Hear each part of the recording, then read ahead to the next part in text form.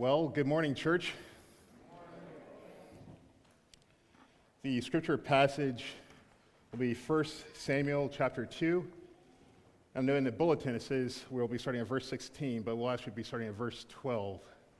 So as you turn there or flip there, let me start off with a story.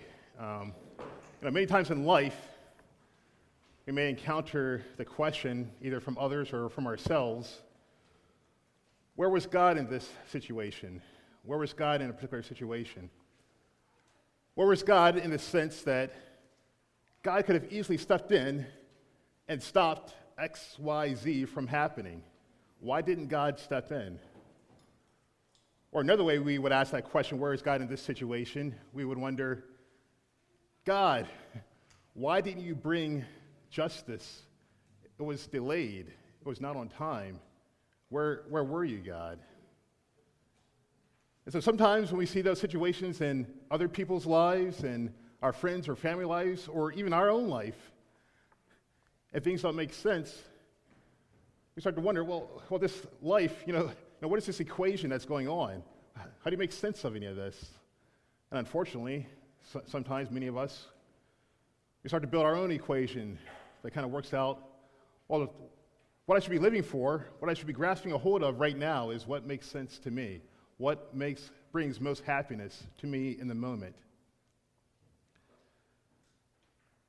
So I'll talk about two stories. The first story is a story that's somewhat familiar, depending on what group you're in or how old you are. But this first story begins in the year 1955, and we're in the jungles of Ecuador, South America. You see 5 missionary families that come together, and their goal is to bring the gospel message of Jesus Christ to an unreached people group. Now, what makes this kind of unique is that this people group, they're extremely isolated. Nobody knows where they're at in this jungle. They don't really make contact with outsiders. So that's the first point. But the second point is this. When they do make contact with outsiders, they kill them. They spear them to death. They're known for their violence. Not only are they violent with outsiders, but they're violent amongst themselves. As a matter of fact, one anthropologist had estimated out of 10 Waodani deaths, Waodani is this people group, out of 10 deaths, 6 of them are a result of homicide, murder. Just think about that. 6 out of 10 murdered. So these five missionary families, of course, they spend a lot of time planning, preparing, praying, trying to strategize. How do we find this people group? And then how do we share the gospel message of Jesus Christ with them? So one of the missionaries, he was a pilot, and so he flew his plane over the jungle, and he spotted the Waodani. And so they were extremely happy about that. That part of their planning, their phase was complete. They actually found the people. And now the next step is to actually make contact. And so again, this is over a period of months. They planned, prayed, etc. They developed a plan. Hey, well, what we'll do is we'll send a gift basket from the plane, lower it down from a rope, and give it to the Waodani and let them know that we are friendly. We mean no harm. And so they did that a number of times to build up credibility with this people. And one time, actually, the gift was reciprocated. The Waodani actually put a gift in the basket and sent it back to them. So that was a huge milestone. They found out, hey, we actually have a good working relationship with these people. So the next step came. Now to actually meet them face to face to bring the gospel. Again, prayed, planned over a period of time for this. So the 5 husbands of these missionary families, they went off in the airplane to go meet the Waodani. They meet them face to face. They build up a relationship, and things work out for the first couple of days. Actually, things go so well that they actually take up one of the Waodani in the airplane and circle around the jungle so that they could see what the jungle looks like from up above the trees. So things are going extremely well. What was unbeknownst to the missionaries was that there was internal strife within the Waodani, these group of people. There was internal strife, and one thing led to another where they felt the need to use violence. And through a series of events, a series of lies, it was determined that the missionaries had to be killed, right? They meant harm, not good. And so the 5 missionaries, the husbands, they were speared to death. So Nate Saint, Jim Elliott, Ed McCully, Pete Fleming, and Roger Udarian, they were all killed. Their ages ranged from 27 to 32. Actually, all of them left wives. Some of them left children behind. In fact, Jim Elliott, his daughter was just a few months old. So, where was God in this situation? What was going on? You know, Jim Elliott, well before he traveled and went on this missionary endeavor in Ecuador, South America, he wrote something in his journal years before. And he wrote this: "He is no fool who gives what he cannot keep to gain what he cannot lose." And I'll say that again. He is no fool who can give what he cannot keep to gain what he cannot lose. Now, this first story, pretty straightforward. And actually, this second story is pretty straightforward, too. There's going to be a lot of contrast. We're going to talk about 2 fools in the scripture passage. And while we may say, well, it's pretty obvious, these are 2 idiots, right? If we dig deeper, we may find even reflections in their lives in ours. So let's go to the passage. 1 Samuel, chapter 2, starting at verse 12. It reads this way: "Now the sons of Eli were worthless men. They did not know the Lord. The custom of the priest with the people was that when any man offered sacrifice, the priest's servants would come while the meat was boiling, with a 3-pronged fork in his hand, and he would thrust it into the pan or kettle or cauldron or pot. All the fork brought up, the priest would take for himself. This is what they did at Shiloh to all the Israelites who came there. Moreover, before the fat was burned, the priest's servant would come and say to the man who was sacrificing, 'Give meat for the priest to roast, for he will not accept boiled meat from you, but only raw.' And if the man said to him, 'Let them burn the fat first, and then take as much as you wish,' he would say, 'No, you must give it now, and if not, I'll take it by force.' Thus the sin of the young men was very great in the sight of the Lord, for the men treated the offering of the Lord with contempt. Samuel was ministering before the Lord, a boy clothed with a linen ephod, and his mother used to make for him a little robe and take it to him each year when she went up with her husband to offer the yearly sacrifice. Then Eli would bless Elkanah and his wife and say, 'May the Lord give you children by this woman, for the petition she asked for of the Lord.' So then they would return to their home. Indeed, the Lord visited Hannah, and she conceived and bore 3 sons and 2 daughters. And the boy Samuel grew in the presence of the Lord. Now Eli was very old, and he kept hearing all that his sons were doing to all Israel, and how he lay with the women who were serving at the entrance to the tent of meeting. And he said to them, 'Why do you do such things? For I hear of your evil dealings from all these people. No, my sons, it is no good report that I hear the people of the Lord spreading abroad. If someone sins against a man, God will mediate for him. But if someone sins against the Lord, who can intercede for him?' But they would not listen to the voice of their father, for it was the will of the Lord to put them to death. Now the boy Samuel continued to grow, both in stature and in favor with the Lord and also with man." Now we kind of just jumped right in the middle of a story. As with any story or with any teaching, whether it's from the Bible or outside the Bible, context means everything. Context, context, context. So let's just take a pause right now, just zoom out and get a bird's eye view of what's going on here, because that'll make more sense. This story will make more sense within context. So this story takes place in a time period when Israel was ruled by judges. Now, when I use the term judges, don't think of someone who's sitting at an elevated desk, determining right from wrong, who's guilty and innocent. The time period of judges was a time period where God would raise up certain leaders within Israel to guide them, to lead them out of oppression. Because what was going on was that the people of Israel, they're going in a downward spiral. They would rebel and forsake God. And then God would judge them by bringing their enemies upon themselves and overtaking them and oppressing them.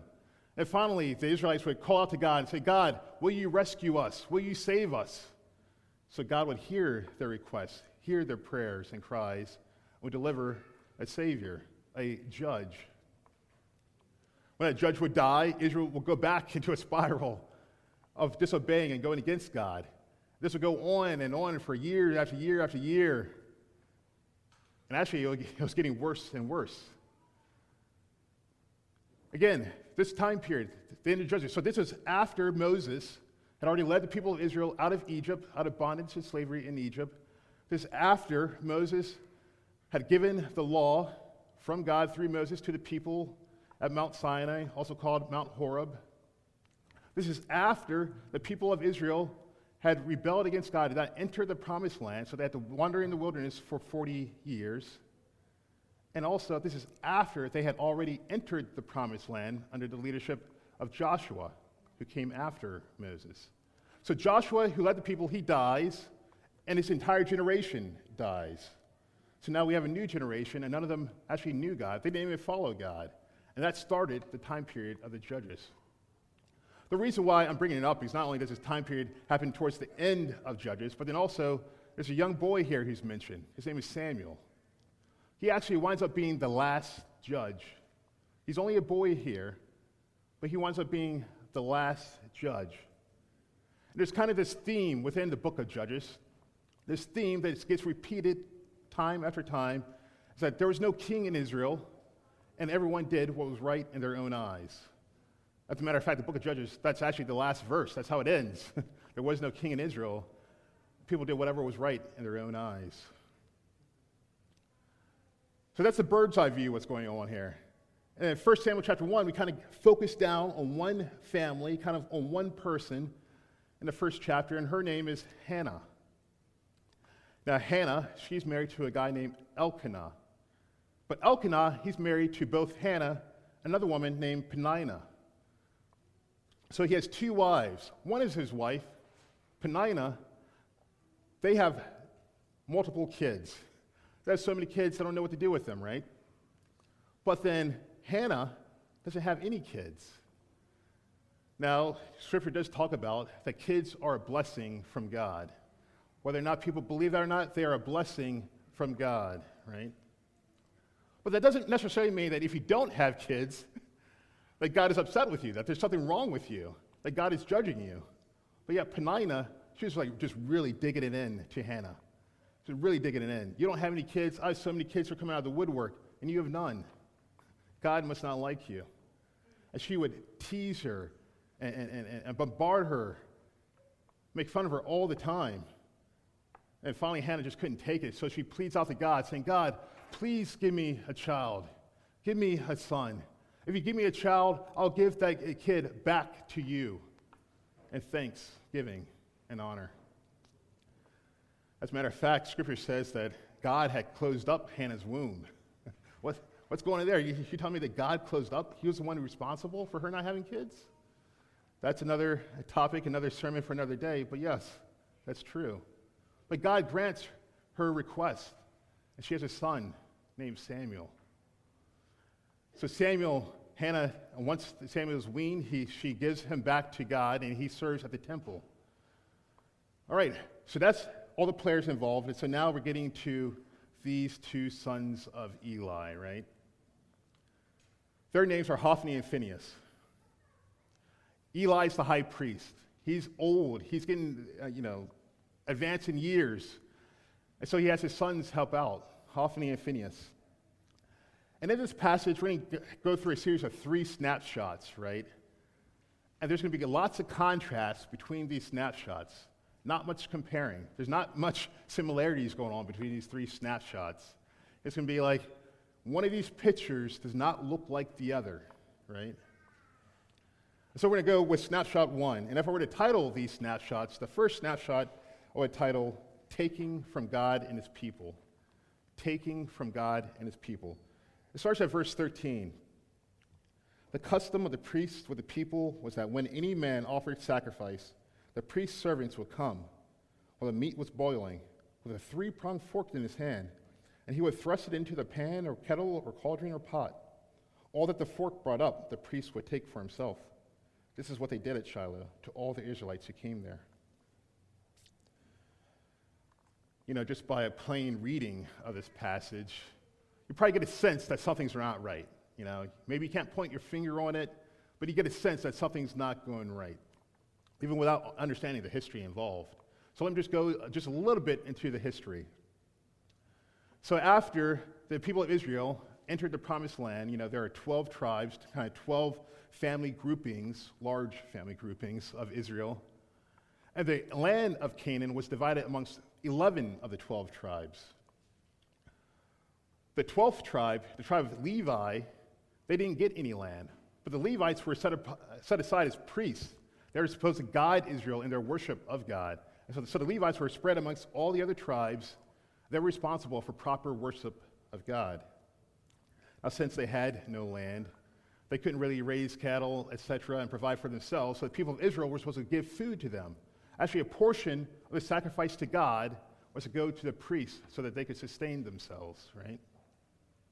But we see here, we don't necessarily know when, how, or why this started. But you see here, Hophni and Phinehas, they're doing something totally different. You see in Deuteronomy chapter 18, as well as Leviticus chapters 3 and 7, God sets aside certain laws, certain rules of how the priests should get their food, which portion of the sacrifice.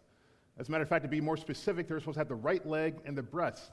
You find that in Leviticus chapters 3 and 7. But you see here, there's some sort of three-pronged fork thing going on. They're sticking it in the meat, they're pulling it up. Whatever pulls up is theirs. We already know that something has gone amiss. But yet the people of God, they know the right way. They have Scripture. But yet the priests aren't following it. So that's the first sign that something's going wrong. Then we jump to verse 15. It says this: Moreover, before the fat was burned, the priest's servants would come and say to the man who was sacrificing, "Give meat for the priest to roast, or he will not accept boiled meat from you, but only raw." And if the man said to him, "Let them burn the fat first, and then take as much as you wish," he would say, "No, you must give it now, and if not, I will take it by force." Thus the sin of the young men was very great in the sight of the Lord, for the men treated the offering of the Lord with contempt. Also in Leviticus chapters 3 and 7, it's prescribed that the sacrifice for God, the most choice part of the meat, of the animal, was the fat. That's the most choice part. And that's supposed to be totally 100% sacrificed to God. You were forbidden to eat of it. But yet you see Hophni and Phinehas, they want that for themselves. They want the best part of God's sacrifice for themselves. I mean, these guys are corrupt. Like these guys are bad, right? Well, that's the first snapshot, taking from God and his people. Now we jump to a second snapshot. If we're to title this second snapshot, I'll say, entitle it this way: Giving to God and his people. Giving to God and his people. And it's a stark contrast of what we just read. So starting at verse 18, Samuel was ministering before the Lord, a boy clothed with a linen ephod. His mother used to make for him a little robe and take it to him each year when she went up with her husband to offer the yearly sacrifice. Then Eli would bless Elkanah and his wife and say, "May the Lord give you children by this woman, for the petition she asked of the Lord." So then they would return to their home. Indeed, the Lord visited Hannah, and she conceived and bore 3 sons and 2 daughters. And the boy Samuel grew in the presence of the Lord. I'm going to break out this second snapshot, which is 3 items. And just pay attention to these 3 items because we're going to revisit kind of a similar 3 items in the third and last snapshot. So the first is this: we see that there's nothing like a mother's love. Some of us in our room have experienced that, and some of us as mothers hope to show that towards our kids. Now, there really is nothing like it in the world as a mother's love. You can kind of see that here. First of all, Hannah had already given up her request for a son, for a kid, Samuel, and had given him to the Lord to serve at the temple. But not only does she do that, she gave up Samuel, but also she gives a gift to Samuel every year, a little robe, a little ephod that he could wear as he's serving God. And on top of that, even with this corruption, even with the corruption of Hophni and Phinehas with the sacrifices to God, Hannah still herself sacrifices and worships God. She is faithful even in the midst of corruption. And so Hannah, throughout this passage, you only see Hannah in the first couple of chapters of Samuel, but Hannah shines so much as faithfulness and trusting in God. She really is a hero here. So there's nothing, number one, there's nothing like a mother's love. Number two, you see Eli's blessing. Eli blesses Hannah and Elkanah. Says that, hey, for your sacrifice, for your giving to the Lord, not only of Samuel, but your yearly sacrifice, may the Lord grant you more children. And they have more children. And that leads us to this third part.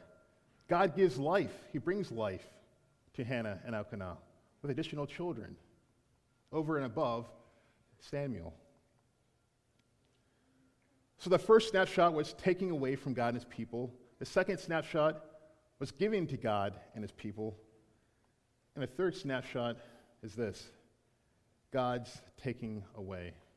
God's taking away. And it starts here in verse 22. Now Eli was very old, and kept hearing all that his sons were doing to all Israel, and how they lay with the women who were serving at the entrance of the tent of meeting. And he said to them, "Why do you do such things? For I hear of your evil dealings from all these people. No, my sons, it is no good report that I hear the people of the Lord spreading abroad. If someone sins against the man, God will mediate for him. But if someone sins against the Lord, who can intercede for him?" But they would not listen to the voice of their father, for it was the will of the Lord to put them to death. You know, just when you thought the sins of Hophni and Phinehas couldn't get any larger with the sacrifices and taking from God and his people, then you find out this. They're sleeping with the women outside the temple. You know, these are not obviously your ideal priests. They're bringing shame to God. It's bringing shame to God's name and to God's people. And it's no secret. It's open sin.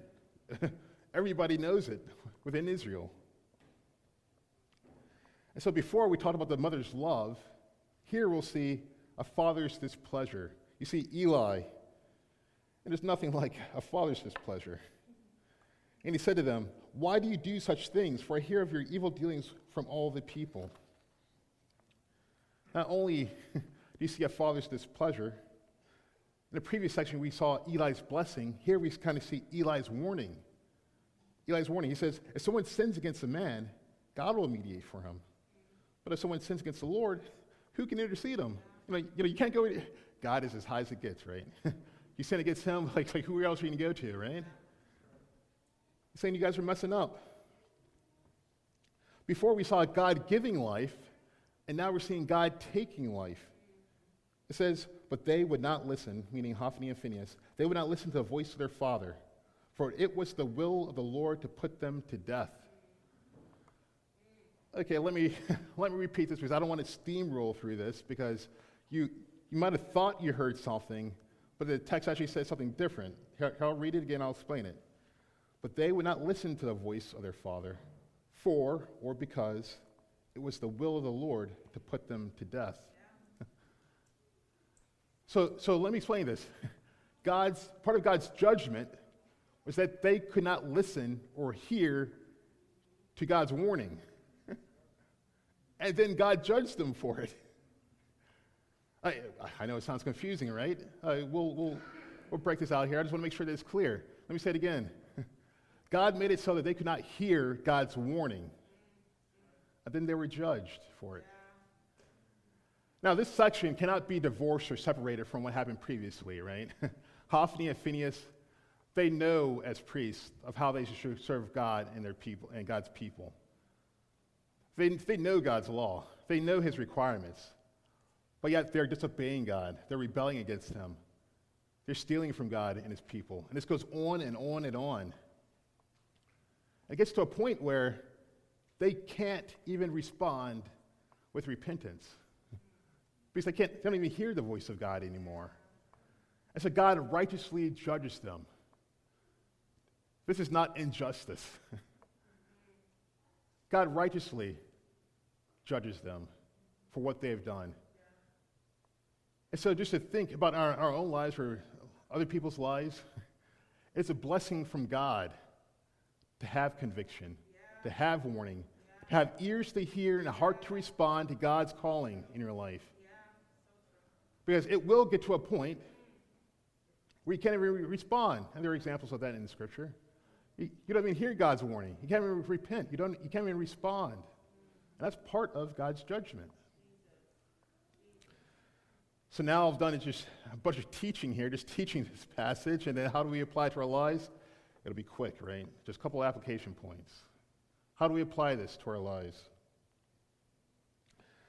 The first point of application is this. It's formed as a question. What are you holding on to that is destructive? What are you holding on to, reaching for, cherishing, whatever the case may be, that is destructive? That's right, what? Sin. Sin always desires to destroy you, okay? Sin always desires to destroy you.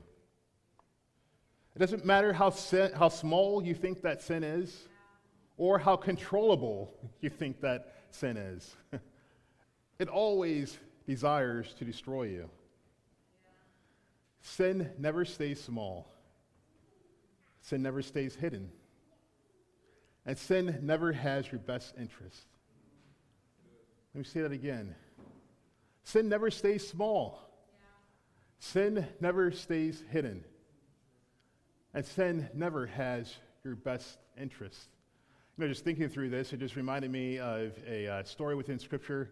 In Genesis chapter 4, we're introduced with a couple brothers, two brothers, Cain and Abel. Both of them make sacrifices to God. God accepts Abel's, but not Cain's. And Cain gets upset. He gets angry at God. And it's just growing, it's welling within him. But God warns him. He actually comes to Cain and talks with him.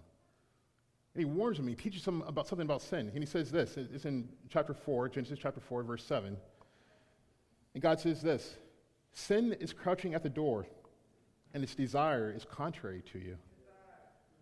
But you must rule over it. He's warning Cain. He's like, there's sin and it's crouching at the door.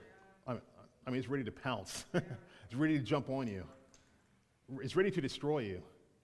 I'm warning you of it. Take note of it. You must overrule it. So how is God warning you? How is God warning me with sin? God is warning us.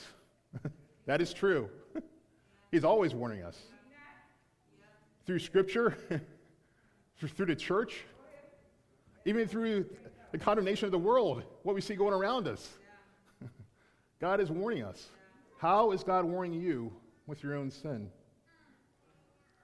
What are you holding on to that's actually destroying you? Some things don't take much thinking, contemplating. Like, we know what some of these things are.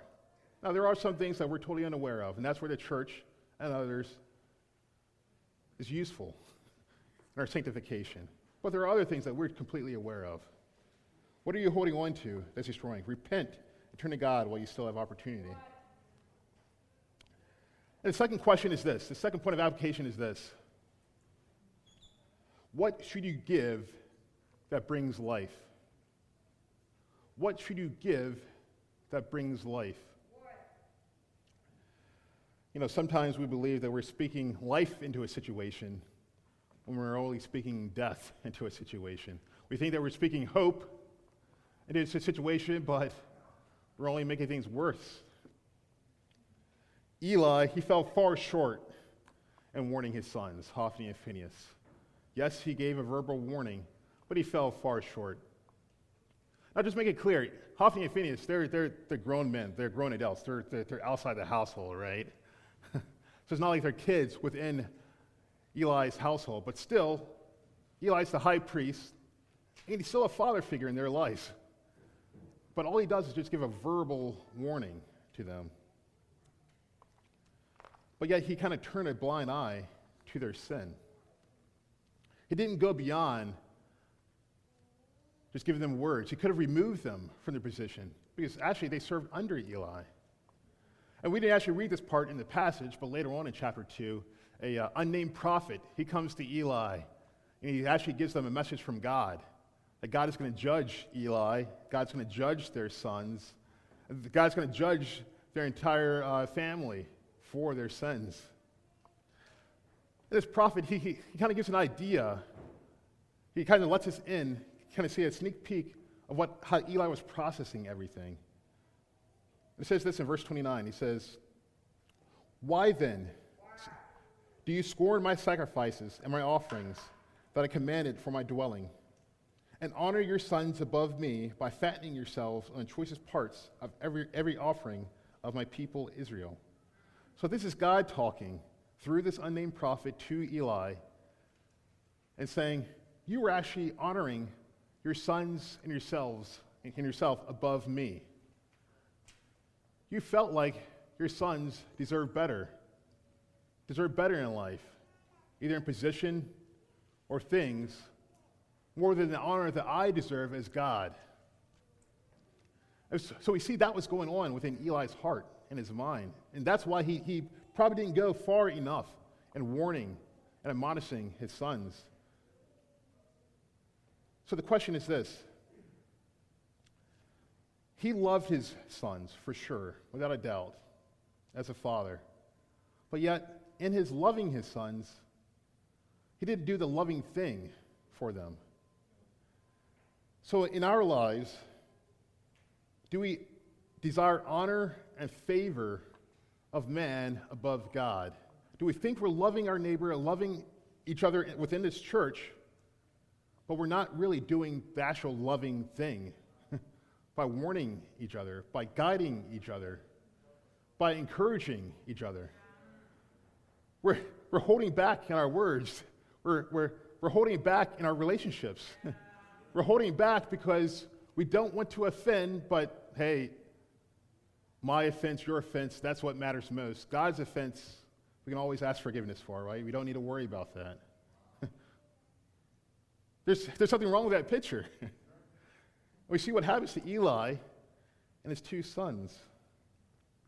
Whether it comes to children, whether it comes to family, whether it comes to friends, how are we to properly, biblically, love them and not love like the world loves? This world is passing away, but God's going to remain forever, right? This world does not have the final say. Whoever in your life does not have the final say. God always and forever had the final say, and he will judge us all. So in closing, I started off with a story about these 5 missionary families. As a matter of fact, 3 years after the 5 murderers, a couple of the spouses, so Elizabeth Elliot and her young daughter Valerie Elliot had the opportunity to come back and live with the very same people who murdered her husband and father. Rachel Saint, who was Nate Saint's brother, had the opportunity to come back and live with the very same people who murdered her brother. Actually, Steve Saint, who's roughly about 9 years old or so, he comes back with them as well and lives with the very same people who murdered his father. The whole reason for this is that they wanted to share the gospel with these people. They wanted to continue that missionary endeavor of sharing the good news of the gospel of Jesus Christ. That it goes beyond pain and loss. It goes beyond losing a spouse, a father, a friend.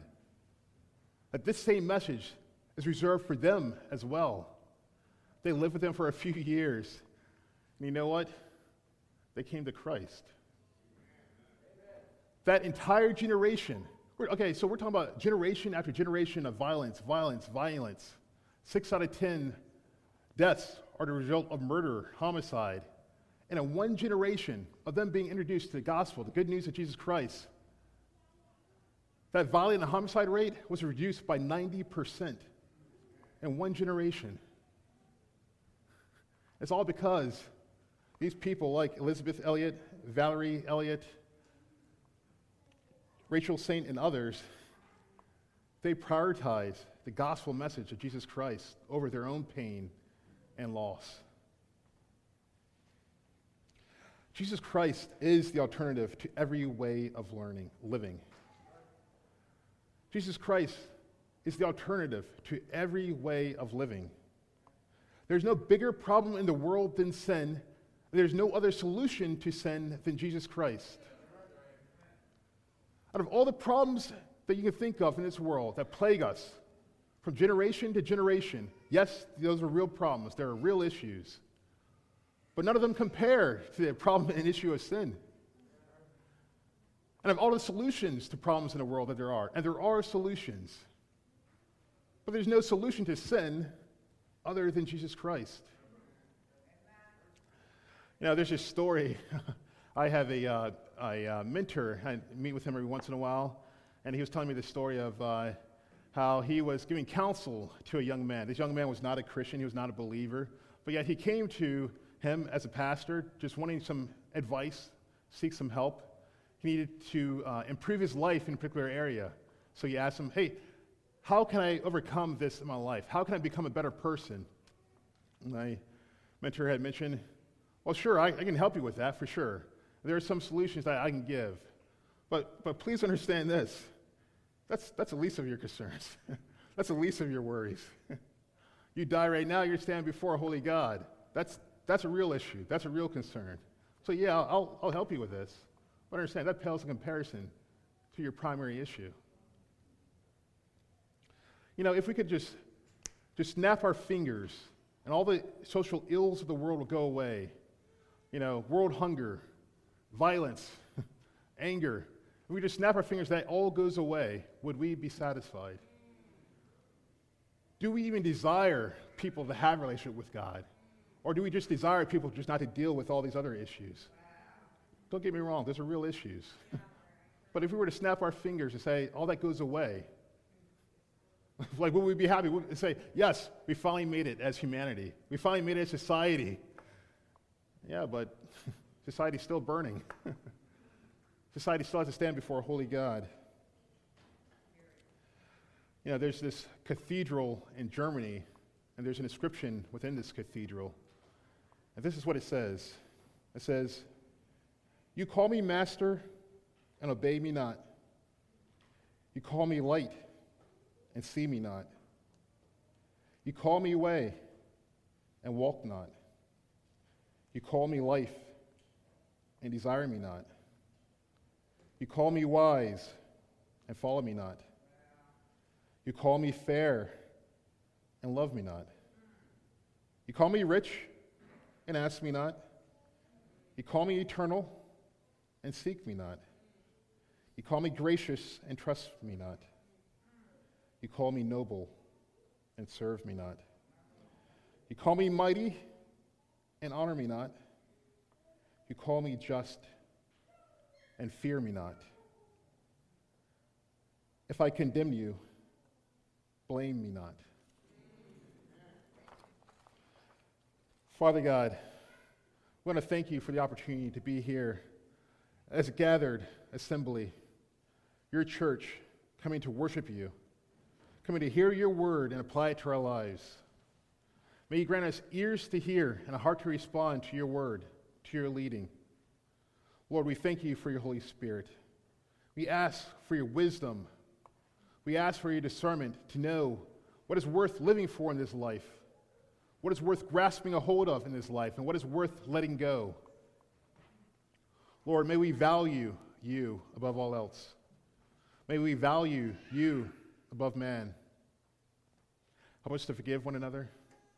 Help us to love one another. And help us to always be faithful to you. In the holy name of your Son, Jesus Christ, amen.